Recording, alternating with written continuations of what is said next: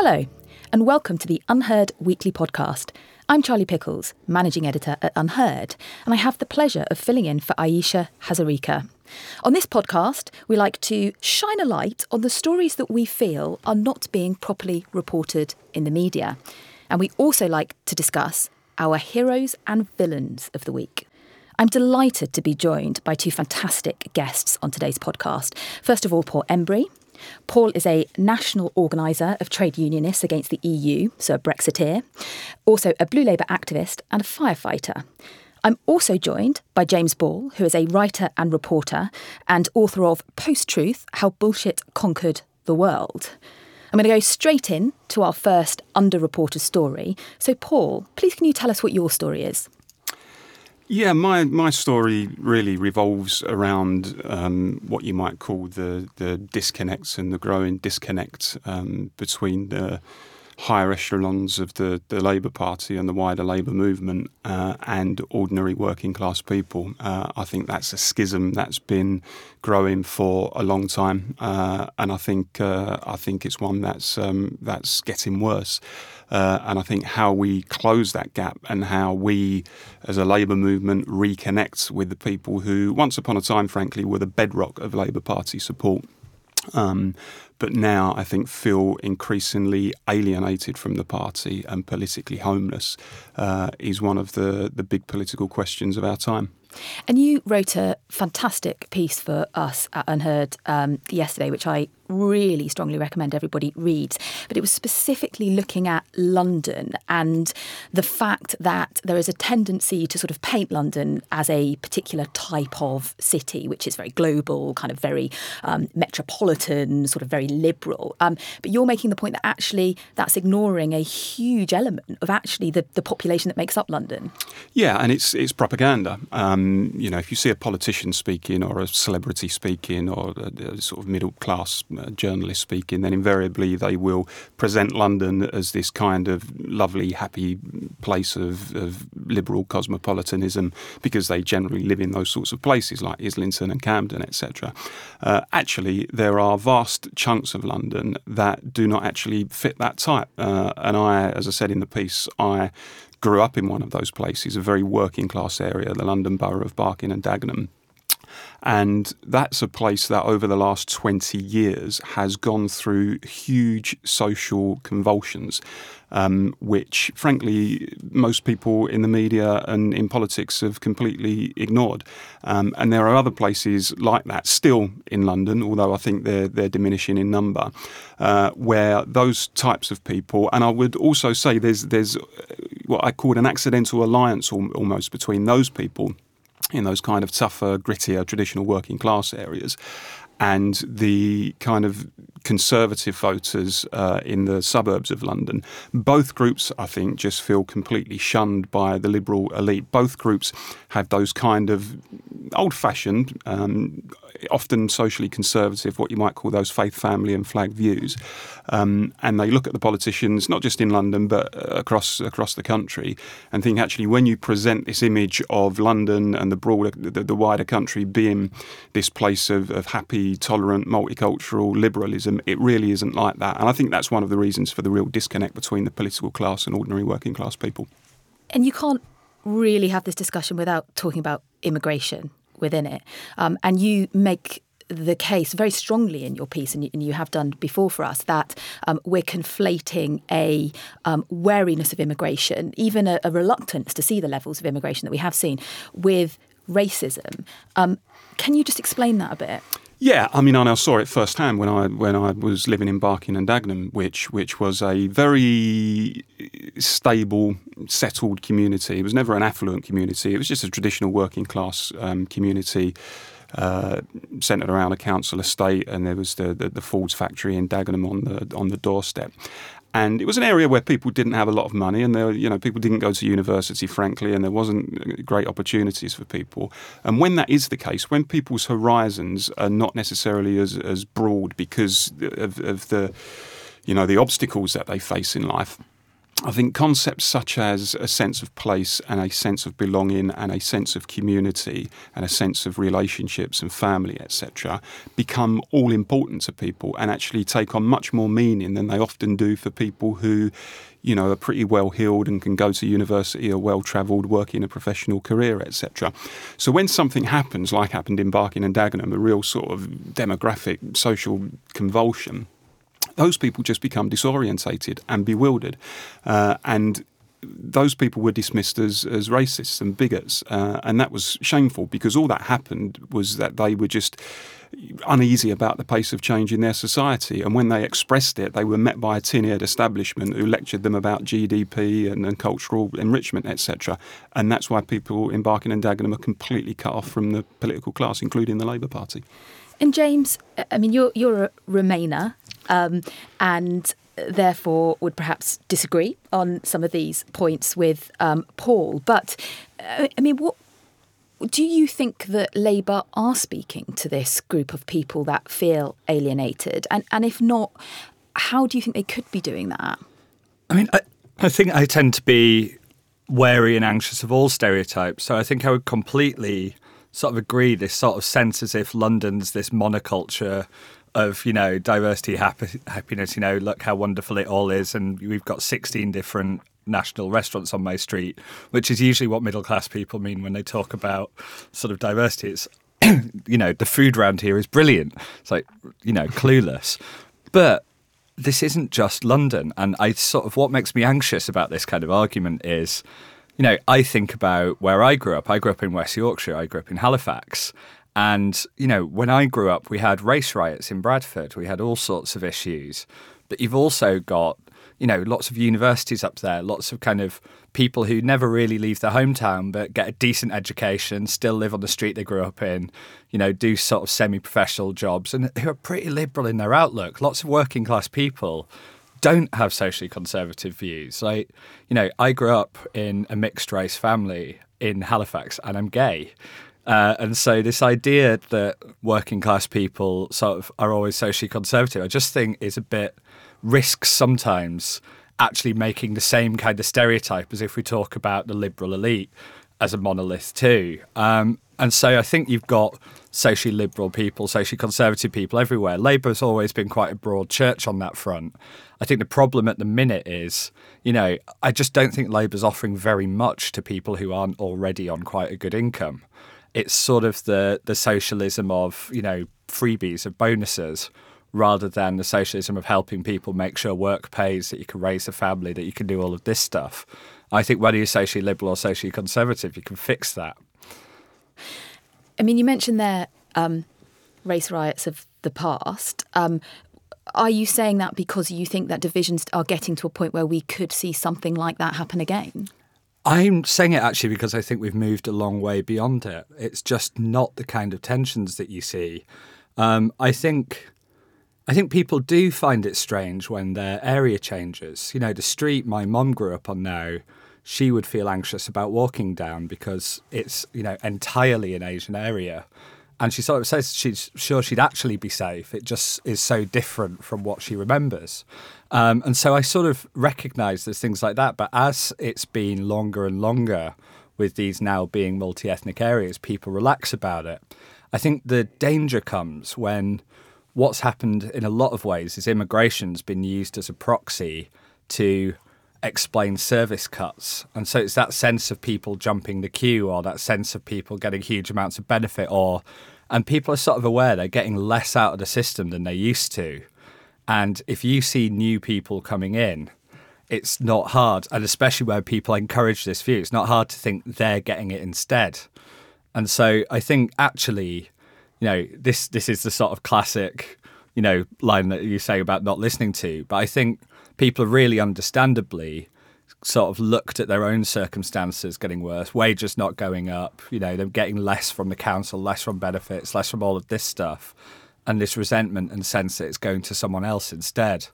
Do you think, Paul, that that's fair that immigration, or I should say rather immigrants, have just become scapegoats for other social ills? Well, I'm not sure. Much of what James said, I don't necessarily disagree with. I think in the sense that actually, most working class people are very accommodating when it comes to people who are coming from abroad, etc. And they don't necessarily, this slogan that they're constantly hit with, stop blaming migrants. In fact, that's not what they do. Often people will blame the system and not take out their fury on the migrants themselves.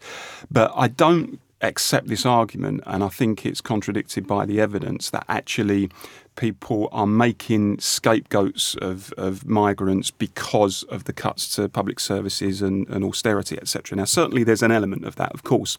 When people are struggling to make ends meet, and if they're potentially out of work or they can't get their kid into a local school, etc., then it's possible they will look at immigration as the reason for that. But let's not forget, and I can go back to the place that I'm familiar with, Barking and Dagenham. Actually, the BNP won 12 seats in Dagenham in 2006 before the financial crisis hit. That was when, compared to today, actually we were better off, to be perfectly honest. And what it was is people simply saw and it really was, I went through it, it was a very rapid and deep social and cultural transformation of a society that for generations before that had been pretty settled. So my view, and most of these people had no issue with immigration, by the way, very few of them said we should put the borders up and keep everybody out. A vast majority of them said, actually, immigration is a good thing, but it has to be managed properly and it has to be controlled properly. And what you can't have is a system that just effectively dumps, for want of a better word, huge numbers of people in concentrated areas, often the poorer working class areas, and say to that community, there you go, get on with that. That's multiculturalism, isn't it wonderful? Isn't it vibrant? When you say to 80-year-old ladies who have lived in a place for 60 years or so and have seen this very rapid change, well, what's your problem? This is the wonders of multiculturalism. Then effectively you're insulting them. So I just think any changes, any social and cultural changes in that respect have to be done at a pretty slow, almost glacial pace to avoid, those tensions and that anxiety coming to the surface. And this is exactly the point that David Goodhart makes in his book, Road to Somewhere, which is that you can be anti-mass immigration without being anti-immigrant. Yes. But I do think some of our listeners will nonetheless feel that voting for the BNP, which, a fair few people, I think myself included, would say were a racist party, is still not necessarily the natural step from being, anti-mass immigration. And I agree. They're a noxious, racist and fascist party. In the sense that they still exist, which fortunately, they almost don't. But the truth is, if you see things, and we can be very high-minded about it, and we can patronise, the likes of the people in Barking and Dagenham and say, well, you were wrong to vote BNP. And trust me, I urged them not to and pleaded with them not to. But actually, if you look through the eyes of somebody who sees their community changing in ways that they're really uneasy with, and they try and have that debate and they try and express their concern in a temperate, genuine way, and the political class on all sides of the spectrum, frankly, say to them, your concerns are not valid, you're blaming migrants, which they never were.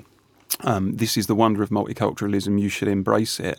And if you say that to people for 5 or 6 years, election after election, as happened, then eventually people are going to take, extreme action, as they would see it. And in Barking and Dagenham, frankly, it was a protest vote. And people, and this was the terribly sad thing, that the BNP, even though they had got a foothold in other parts of East London, Tower Hamlets, etc., and had found some traction there, they'd never, ever penetrated Barking and Dagenham. The council in Barking and Dagenham was always, solid Labour. It was a solid Labour area. So unless people are prepared to engage with those people, because we can write them off and say, actually, you're all a bunch of racists and we're not going to bother, we're not going to chase your vote anymore. Well, all you're doing is making the problem worse. You need to engage with those people. We need to take their concerns seriously, and that means not paying lip service to their concerns, but actually doing something about it. And then you've got a chance of winning them back. And James, I mean, that Paul mentions this whole argument that is often trotted out by politicians who perhaps might fit into the more kind of anywhere in David Goodhart's description category, that, it's great because look at GDP, kind of look at the jobs that are being created. But actually, doesn't that forget the human side of mass change? It does. I mean, I'm just going to have to quickly tackle a BNP thing, having grown up in Halifax, which was a BNP stronghold for years. It is a racist party, and if you vote for it, you are at least accepting racism as worth it. And, UKIP stand against basically everything I believe in. I'm quite happy to say that while there are some racists in that party, millions of people vote for it and aren't. BNP voters, there is a limit to how much I'm happy to explain away. Do you think the voters themselves are racist then? Yes, I think by the time... think thousands of people in Barking and Dagenham who previously had voted Labour election after election suddenly became racists? I don't think Labour has had a... Come on, there's a history of racism within the Labour Party, just as in some of the earlier days there's a history of sexism in the party. It's, those issues are there. And yes, I think lots of the people are either racist or so close to racist it no longer matters. And yet they didn't then vote for the BNP afterward. So, Paul's point that actually it was a protest vote because they felt there was nowhere else to turn. Surely it has to have some merit. I think that's there. I just think there's a limit to how much we can sort of keep saying legitimate concerns. If you grow up sort of hearing things be shouted at you and your relatives, you sort of just don't feel all that relaxed about, being something of an apologist for BNP voters, although I know you did condemn the party. But sort of taking it to your question, I absolutely sort of think this sort of detached sort of, statistical economics argument of saying, oh, but GDP or oh, but statistically, completely clueless, completely out of touch and completely alienating, and also, incidentally, exactly how Remain ran their campaign. And there are people who, this country is now 13 years into a pay freeze. So, we're still below the pay levels that we had there. We've got to be more in it. And essentially, just sort of running this campaign, sort of saying, oh, well, the country as a whole is doing quite well. So, just because you aren't, please vote for us anyway. And totally out of touch and totally disconnected. And actually a Thatcherite argument. I mean, I never cease to be amazed at the number of people on the left, people in the Labour Party and the trade union movement who constantly trot out this argument about, it's all about GDP, it's all about GDP, it's all about the economy first. When it comes to free movement, well, there can be no impact on the economy. Actually, when the Labour Party and trade union officials start using Thatcherite arguments where it's all about the economy and nothing else, it's all about, the cost of a pound note, it's all about if you can increase your pay packet at the end of the month by a few quid, regardless on the impacts of you, regardless of the impact on your family, regardless of the impact on your community, then I think something has gone seriously wrong. But that's what people in the Labour Party are doing. OK, well, that actually leads us quite well, I have to say, into our next underreported story. So, James, tell us what yours is. So mine is based on new research from the OECD this week, and it's essentially saying that actually around the world, this thing called foreign direct investment is dropping. And particularly in the UK, it's actually dropped like a stone. If you wanted to be sort of sensationalist and scaremongering about it, and why not, you could say it's down 92% on last year. And this is, if you are a Remainer like I am, there is a real temptation on this to jump on it and say, here is the number that kind of shows, a big definitive Brexit effect. It's actually more complicated than that. It's always more complicated than that. But foreign investment is a really good and important thing for the country. Sort of when it's working as we want it to, that's essentially if, say, Nissan wants to build a new factory or this kind of stuff, that all counts as foreign investment. If people sort of buy up successful British companies, thus rewarding the current shareholders, that's FDI. Or simply just if, a global company, say Apple, they make a ton of money in their retail shops and they decide to reinvest it and build more, that's foreign investment. So if it drops, it's a real sign that the rest of the world's losing faith in us. But also when it's working as it should, it creates jobs, it creates new things here. And so it can be a real catalyst for the economy. And so if it's at a low level, we've only got 1 year's data at the moment, but if that's sort of where it is, that is a worrying sign. And we should say that 1 year's data is against a previous year that was particularly high. Yes, and this is why I kept sort of caveating with when it works as it should. Last year was an amazingly high figure because basically AB InBev and SAB Miller, who between them make basically every beer that you've ever heard of. It's really monopolised there. They merged, and they're both global companies. They have some jobs in the UK, but the bulk of their workforce are overseas. But because they're listed in London, that counted as this huge flow of money into the UK, none of which actually filtered through. But if we sort of ignore last year, we're at the lowest level that we have been for 12 years. And it was also actually about half the level, in fact, a third of the level of the average of most of the other ones lately. So there is a real drop going on in there, as well as this weird technical bit. Let's just reflect, though, for a moment on the broader international context for this. So it's, as you said at the start, this might be a great moment for Remainers to sort of kind of wave the flag and say, see, I told you so. This is exactly what was going to happen. And yet what we're really talking about is a significant drop in FDI, foreign direct investment, across the OECD. So that collection of countries, also across the EU. And in fact, one of the things that the report says is that disinvestments in Ireland and Luxembourg had a particularly large impact, as well as the UK's drop on the EU figures. So, there is a broader context here than just companies thinking, we're not sure what's going on in Britain. It's not as attractive to us anymore. Yeah, so there's two global factors going on with this. And one of them is that Ireland and Luxembourg have been up to some shenanigans with overseas companies, essentially allowing various tricks to drop corporate tax rates to zero, etc. And so a lot of Ireland's FDI is only technical. The money never really enters the country. What they got out of it was sort of headquarters with a few hundred or a few thousand staff, that kind of thing. It, seems to have worked quite well as a trick for them, but understandably has annoyed a lot of other countries. So some of that stuff's technical. The kind of global real factor was, you may have noticed, the US got a new president in the start of last year. And I think a lot of companies sort of were watching and waiting to see how volatile he might or might not be. And so it wasn't really the kind of year to make big corporate power plays. Now, the UK has had a more market effect and a more market drop than most countries. So it's one of these where, yes, there are a lot of global factors. Anytime you start really digging into something, it's got to be very yes, but. Becomes greyer and greyer. Yeah, but there is a real UK effect in there, but obviously it's not just the only thing going on. And as I would caution sort of fellow Remainers, we've sort of cried wolf on economic figures quite a few times. There's quite a lot of positive figures levers could point to, and I'm sure will.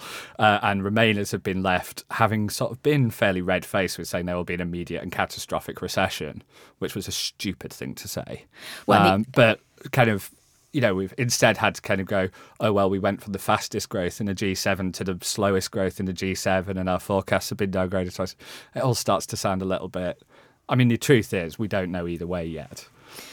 So, Paul, I mean, it's interesting that, we were talking previously on your Underreported story about the kind of human aspect of some of this and whether kind of talking about high-level numbers of, total FDI and reductions, etc., is very meaningful. And I'm struck that whilst on the FDI side we might have seen a decline, the FT this week reported that manufacturing growth is up. Actually, overall investment is up. And in terms of the sort of daily lives of, if you like, ordinary families and ordinary communities, I mean, some of this actually might not be a bad thing. I just think in terms of the ordinary lives of people and how they see this kind of stuff, what has struck me is that over the last couple of years since the referendum, the kind of Westminster commentariat and the politicians, etc., have made no attempt to actually debate the issues that led so many people to vote leave in the first place. What we've seen is for 2 years a very kind of technical debate around things such as the single market and the customs union and the Irish border, etc. And all of that's important, of course it is, and there's a debate to be had about that. But you know what? People didn't have the single market in their minds when they voted Leave. They didn't have the customs union. They didn't have levels of FDI, etc. What drove so many people to vote Leave, I think, was their values, was what they saw happening in some cases in their community, was democracy. They looked upon the EU in many cases as this kind of monolith that was effectively making laws in Britain without them having much of a say, etc. And so those things are not part of the debate. They're not part of the debate. And I think this is probably why you're not seeing that much of a shift in the polls and why that Leave vote is still pretty resolute, because people are thinking, well, I voted this way, and in the 2 years since I voted, you lot at the top have not discussed at all the reasons why I voted this way, and actually some of you are trying to subvert it and overturn it. So, of course, this stuff is important, and it will, in the long run, have an impact on people's lives. But in terms of the immediacy, I just don't think it registers with people. And so, James, in terms of people's ordinary lives, I mean, kind of money in your pocket is a really important thing to people. And, you know, whilst I'm certainly, as a Leave voter, very sympathetic to the argument that says, you know, it was about much more than the economy, if people start seeing wages going down, and we should say, and you said kind of Leavers will throw out some good facts, but, you know, wages are going up. But if we start seeing wages going down because businesses pull out, that's a problem for ordinary people.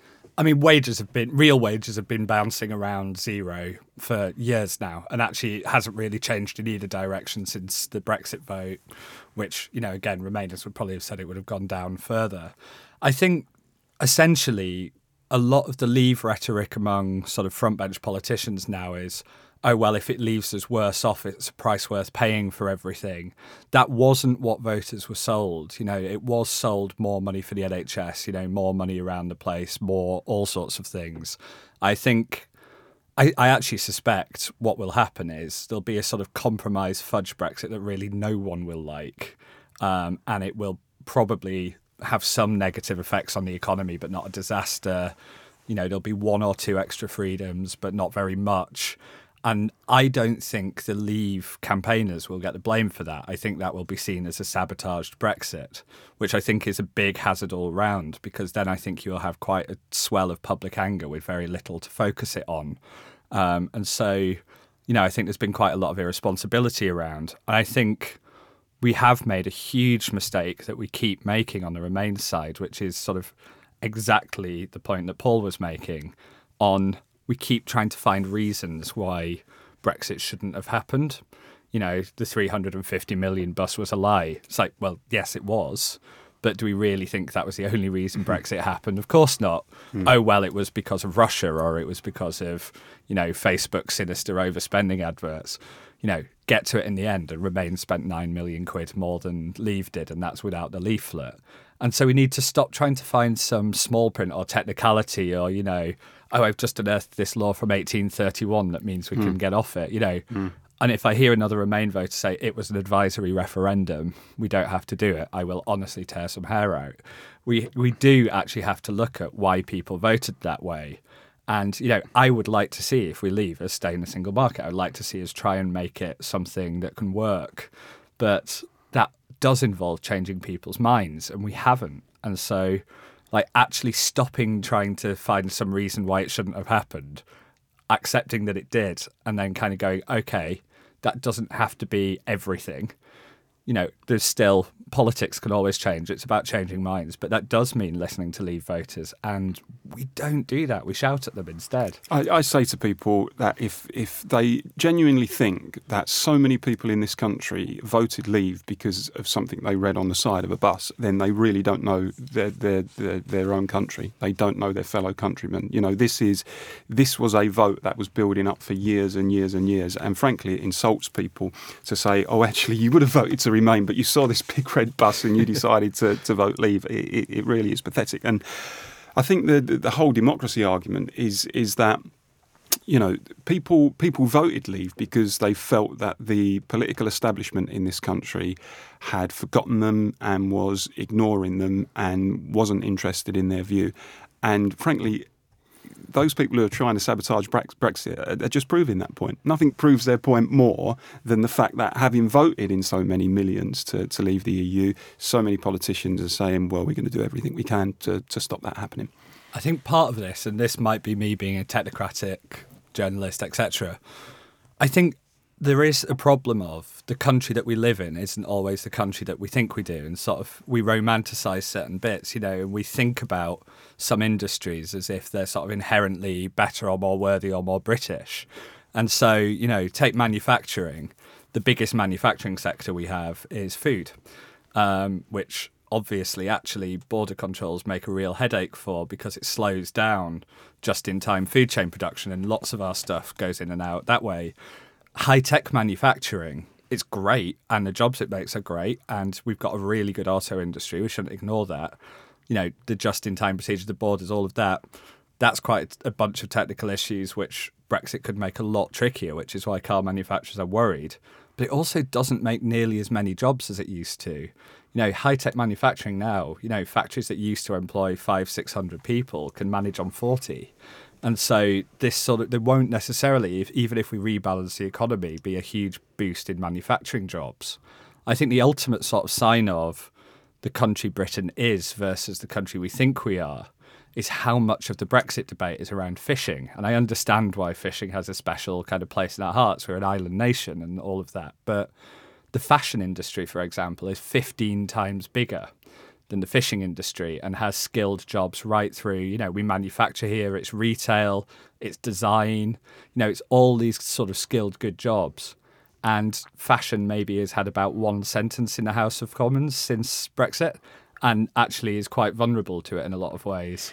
And yet we constantly talk about fishing. And so I wonder sometimes if we voted for and if we talk about an economy that isn't really the one that we live in. Part of the problem, surely, is that in terms of the decline of manufacturing in this country, one of the reasons has surely got to be the fact that the pound has been overvalued for so long, and it's made us fundamentally uncompetitive. We don't invest. We've got issues over productivity, etc.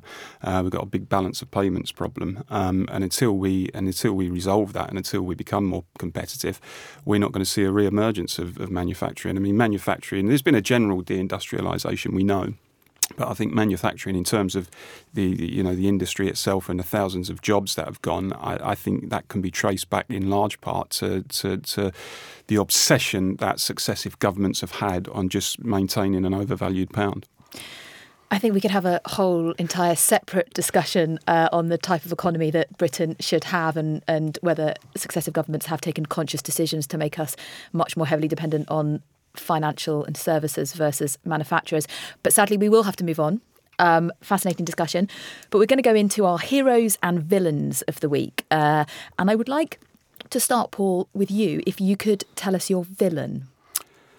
My villain of the week is the Sports Minister, Tracy Crouch, who has effectively kiboshed what I think is a really good idea among football fans, many thousands and thousands of football fans who support the idea, to reintroduce terracing, or safe standing as it's now called. I mean, being a huge football fan myself and remembering the days where pre-Hillsborough you stood on terraces and the atmosphere was so much better.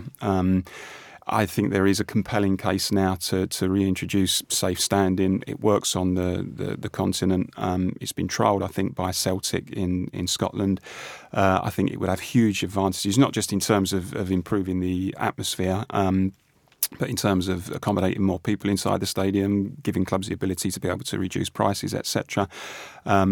Most people support it. Most football fans support it. A majority of English Football League clubs support it. But the government, I think, because the truth is successive Tory governments have hated football fans. Margaret Thatcher hated football fans, and most Conservative politicians do. And even though the campaign for it has won over 100,000 signatures on the government's petition website and will be debated in Parliament on the 25th of June, Tracy Crouch has effectively kiboshed it already and said we're not going to change our minds. It's really disappointing. I think it goes to the heart of actually what the establishment and what Tory governments think about ordinary people. You know, that you can't give the masses too much freedom, too much control, because they can't be trusted with it, and actually you're just going to invite violence and thuggery. So she's my villain of the week. So does that mean, though, that Labour have come out strongly in favour? Probably not. So perhaps a broader non-partisan issue here. Yeah. I can sort of. I mean, I'm completely sold. It sounds good. And actually, when I've heard people sort of talk about the issue, it sounds like the safety stuff has been really well worked out. But I can sort of understand the ministerial logic to it.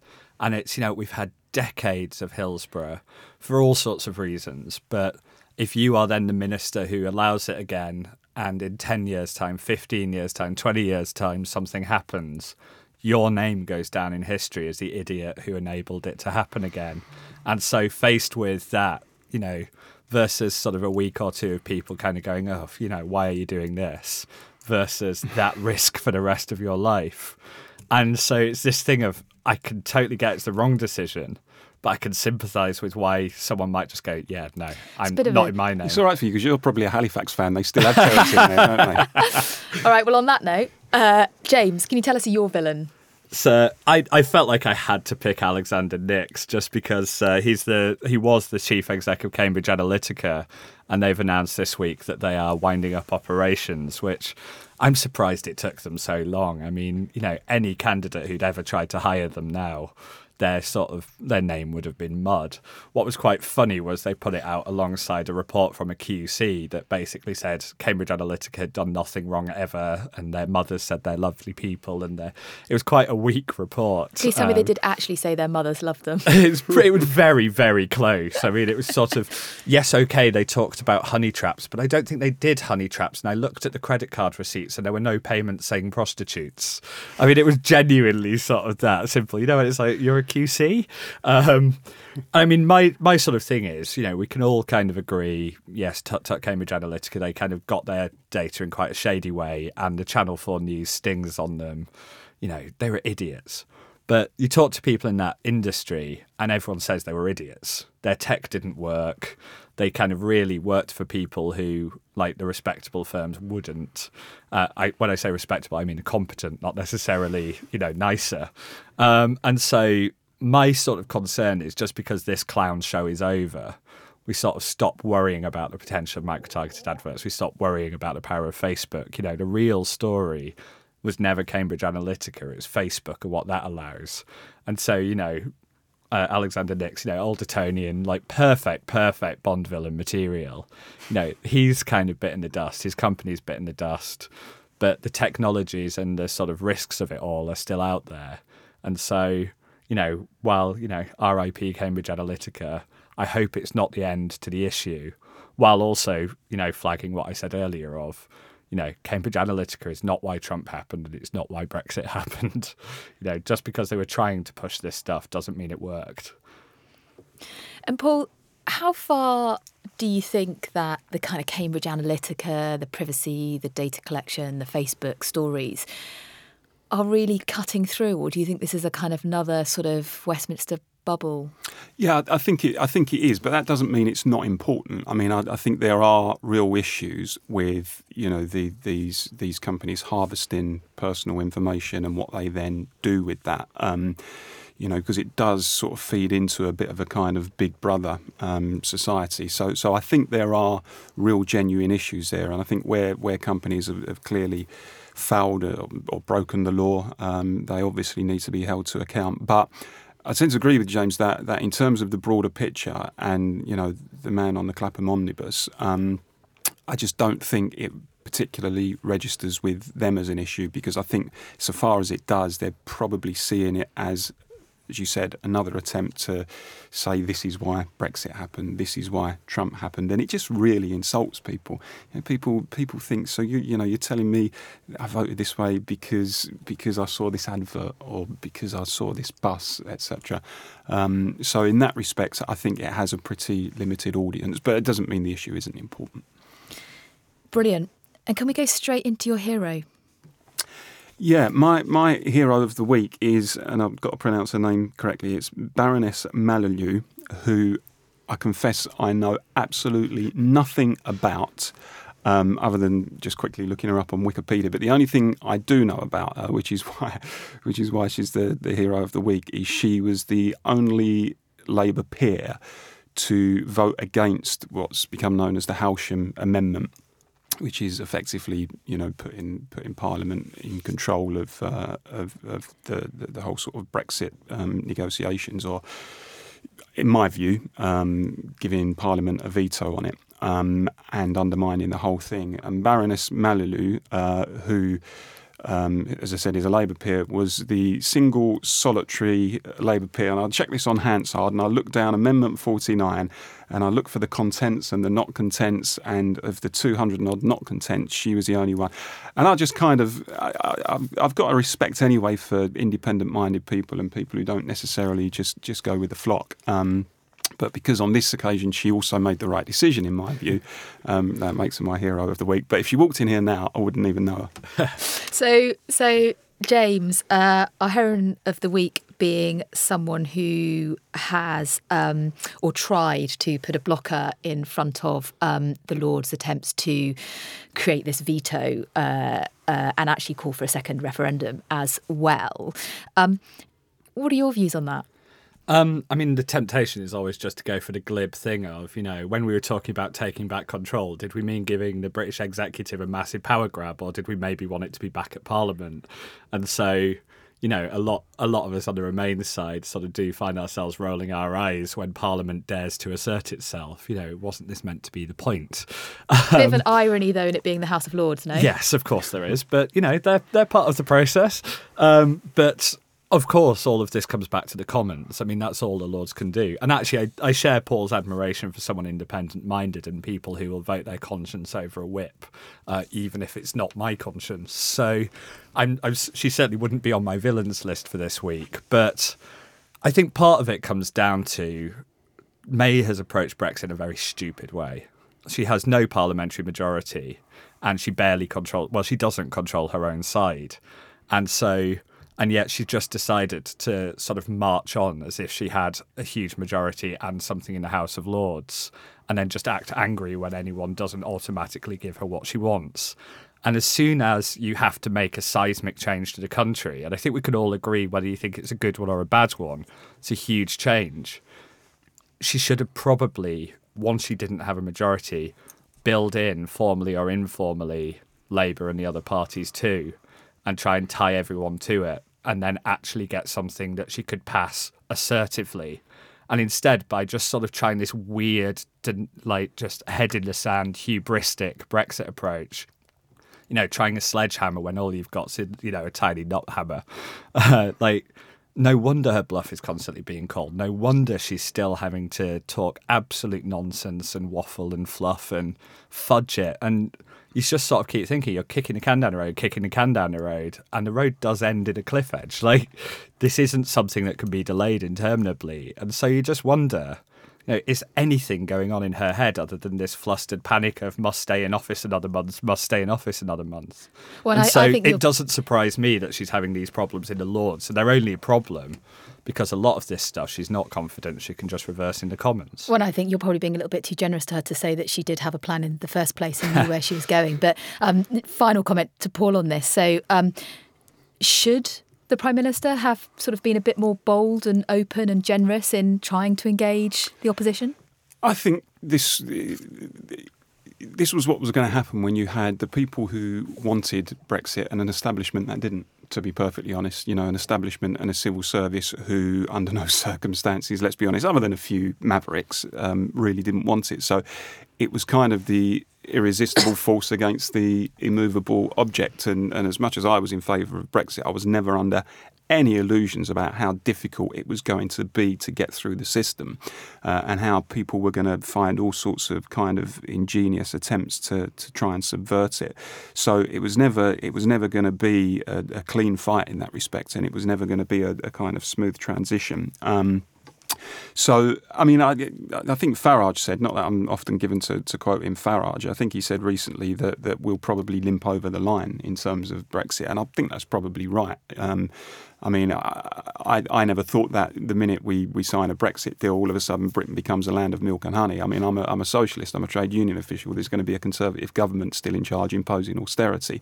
My point about Brexit is I think being free of some of the shackles of the EU paves the way for a more radical Labour government to do some of the things that I would like to see in the future. One point I would make is that, you know, in terms of this whole thing about, you know, no deal and Parliament having control, etc., we shouldn't forget that the people didn't vote to leave the EU only with a trade deal. The people voted to leave the EU. For me, that means leaving the EU and all of its institutions. And if that means no deal, so be it. If we can get a deal, great. I think it's extremely naive, and I say this as a trade union negotiator. You have to give the other side the belief that you are prepared to walk away from the table. The minute you give the other side the impression that under no circumstances will we walk away because we are desperate for a deal, then all of a sudden they have got the leverage and you haven't. And I just think that's a basic error, and it's one that a lot of politicians are making, some of them unwittingly, some of them probably deliberately.